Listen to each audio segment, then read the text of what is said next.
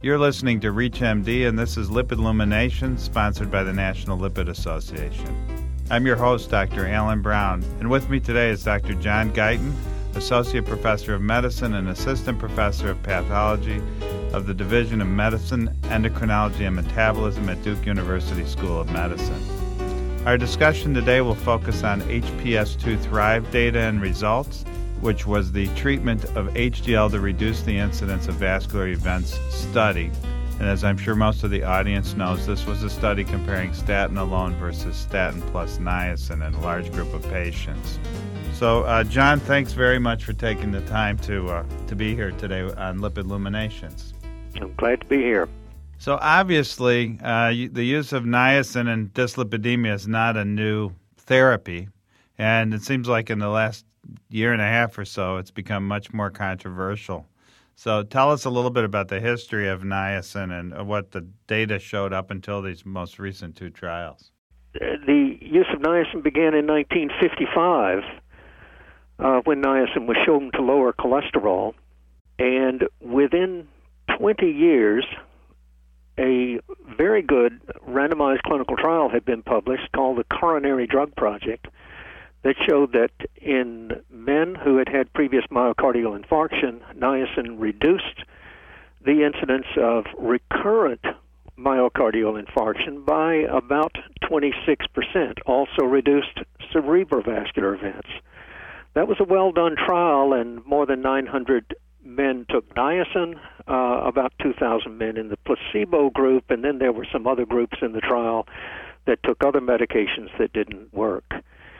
Since that time, there have been 3 other studies that showed that niacin reduced cardiovascular events.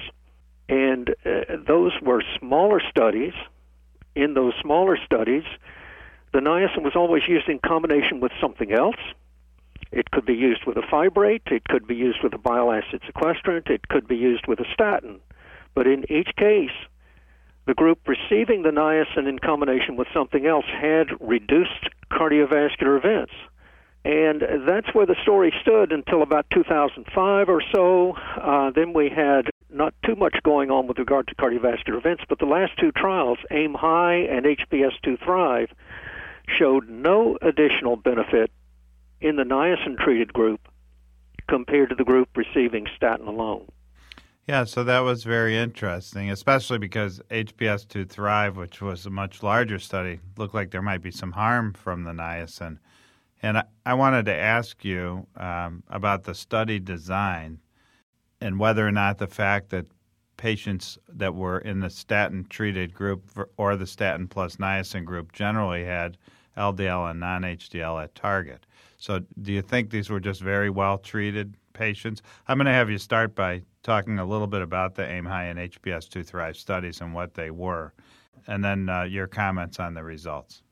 Well, the patients in AIM-HI and HPS2 Thrive in the group not receiving niacin, so they were receiving placebo instead of niacin, but they were all receiving statin and often receiving ezetimibe as well to get their LDL down, and they got their LDL down right around 70 milligrams per deciliter on average.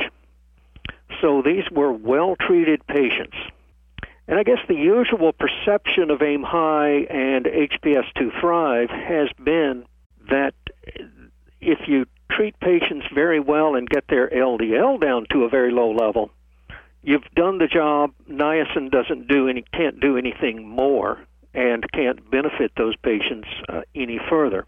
It's interesting, John, because in AIM-HI there were very few patients that would have needed additional treatment based on ATP3 because the vast majority of them were at their LDL and their non-HDL targets. And I'm not sure about HPS2 Thrive because they haven't shown any of the subgroup analysis. I think that was comparable, but I think one must remember that this is not about reaching the targets in ATP3 or now we have the new guidelines which just says give them a statin. But it was about extending those guidelines and asking the question, can you do more by raising HDL cholesterol with the niacin So it was an attempt to add to the guidelines and use niacin to improve reverse cholesterol transport in the main. And it seemed like, according to the companies that made the commercial type of niacin, extended release niacin, that a large number of cardiologists were using it to raise isolated low HDL after they were on a statin to get their LDL controlled. So in that sense, it was a pertinent question and pertinent patient population. You bet. So the results were disappointing, didn't show any benefit, and an HPS2 Thrive showed some harm, correct?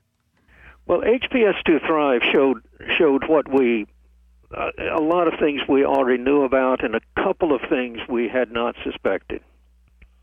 HPS2 Thrive showed that there is a little bit of an increase in the tendency to develop diabetes, or at least the tendency to get a new diagnosis of diabetes. That was one thing. Now, we've known that niacin raises glucose levels. One of the things that was new was an increased incidence of infections in the niacin-treated group. And a third thing that was new was an increase in bleeding episodes, mainly GI bleeding. The bleeding endpoint did include CNS bleeding, but the CNS bleeding, the hemorrhagic stroke, is what that would be. Just it was not as much of an effect as what you saw with the GI bleeding. Now, in HPS2 Thrive, there was an additional drug, laropiprant, which is a prostaglandin receptor inhibitor, and the potential role of the prostaglandin receptor inhibitor in some of these effects is up to question. I know you've talked to me a little bit about the fact that there was no benefit, and I know you've been a believer in the potential benefits of niacin. So you talk about this possible physiologic flaw that might explain what's going on with niacin. Why don't you tell us a little bit about what that physiologic flaw is and how it might have affected the results of the trial, in your opinion? Besides the fact that the statins were used and the LDL went down to very low levels, the potential physiologic flaw is that these two trials were the first ones looking at cardiovascular events that used niacin at bedtime.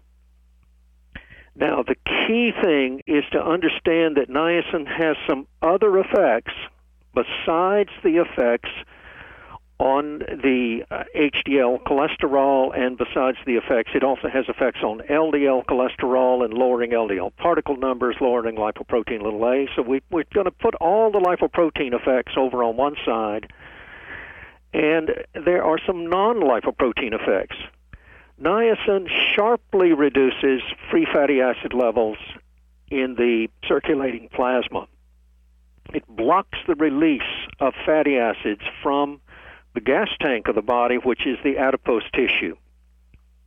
So your fuel supply, if you take niacin at bedtime, your fuel supply is markedly limited, and we think that may produce some metabolic perturbations that add new cardiovascular events to the patient taking niacin at bedtime. Previously, niacin had always been given at meal times, and the fuel supply at meal times is coming from your intestine. There is no block in the fuel supply, and therefore there is no, at meal times, there's no what we call a counter-regulatory or a stress hormone response, including catecholamines, epinephrine, and norepinephrine, that may potentially add to cardiovascular events by giving niacin at the wrong time of day.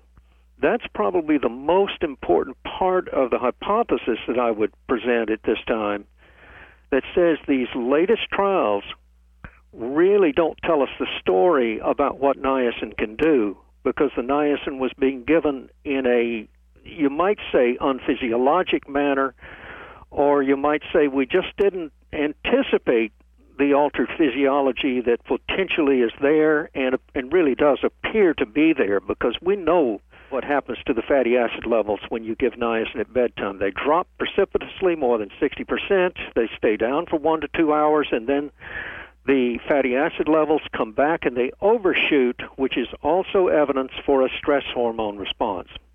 If you're just tuning in, you're listening to ReachMD. I'm Dr. Alan Brown, and today I'm speaking with Dr. John Guyton from Duke University Medical Center. So, John, you've made some very interesting hypothetical statements. Any evidence to back up this perturbation as a risk factor for coronary disease? Alan, let's look at the paradox that we have with niacin. First, we have 4 previous trials with mealtime niacin where niacin appeared to be reducing cardiovascular events. You can say that the difference is that niacin is being given with a statin in the recent trials and the LDL levels are low. But in fact, one of those earlier trials, niacin was also being given with a statin, with simvastatin, and the LDL levels were low. Secondly, and I haven't mentioned this before, even when you give niacin at bedtime, the lesions get better.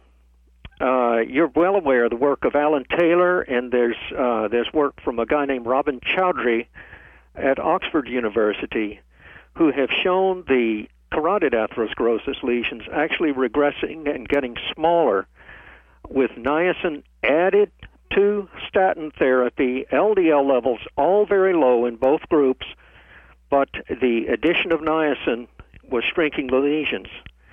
And finally, in the AIM-HIGH study, we find that the niacin puts a disconnect between lipoprotein levels and cardiovascular events.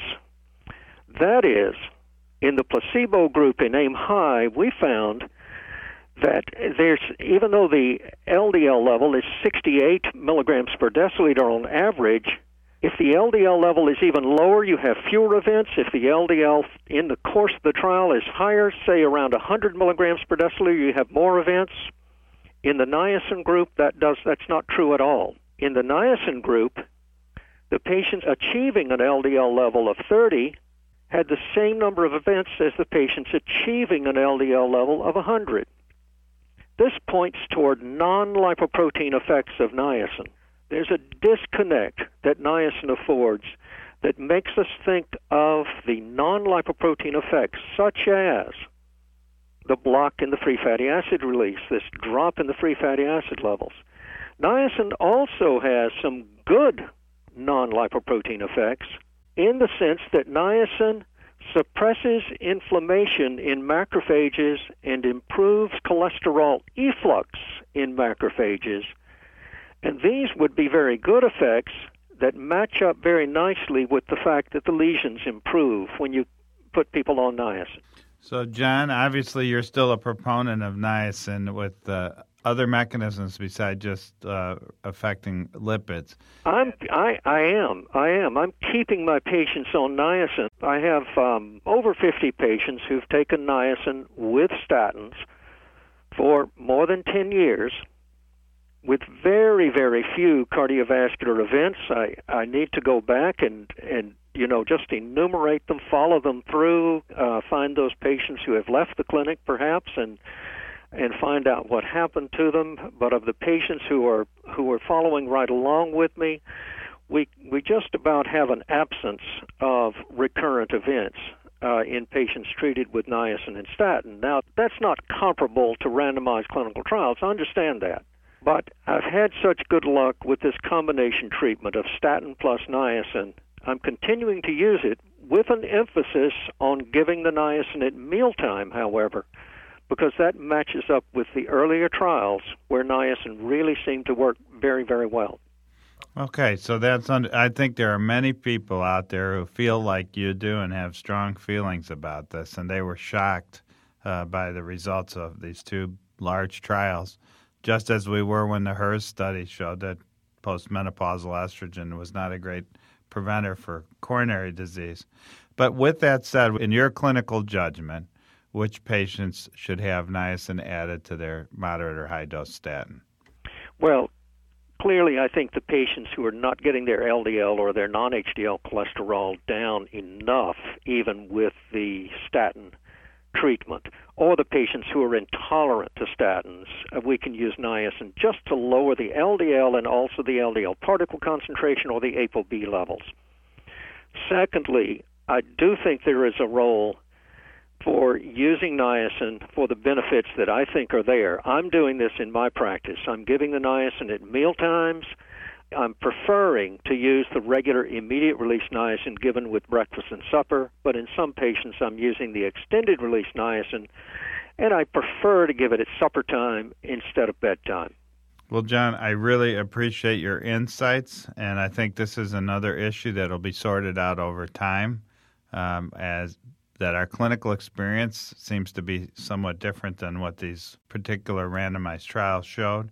And, of course, all these patients were treated to LDL down to 70, and that's not what we see often in practice. So the question of whether adding niacin, for example, to get adequate LDL lowering gives you the additional benefit was not answered by these studies, and I think you pointed that out. Yeah, we've got some work to do. I'm Dr. Alan Brown. You've been listening to Lipid Lumination, sponsored by the National Lipid Association on ReachMD. Please be sure to visit our website at reachmd.com/lipids, featuring podcasts of this and other series. Thank you for listening, and Dr. Guyton, thanks so much for your time. Thank you, sir.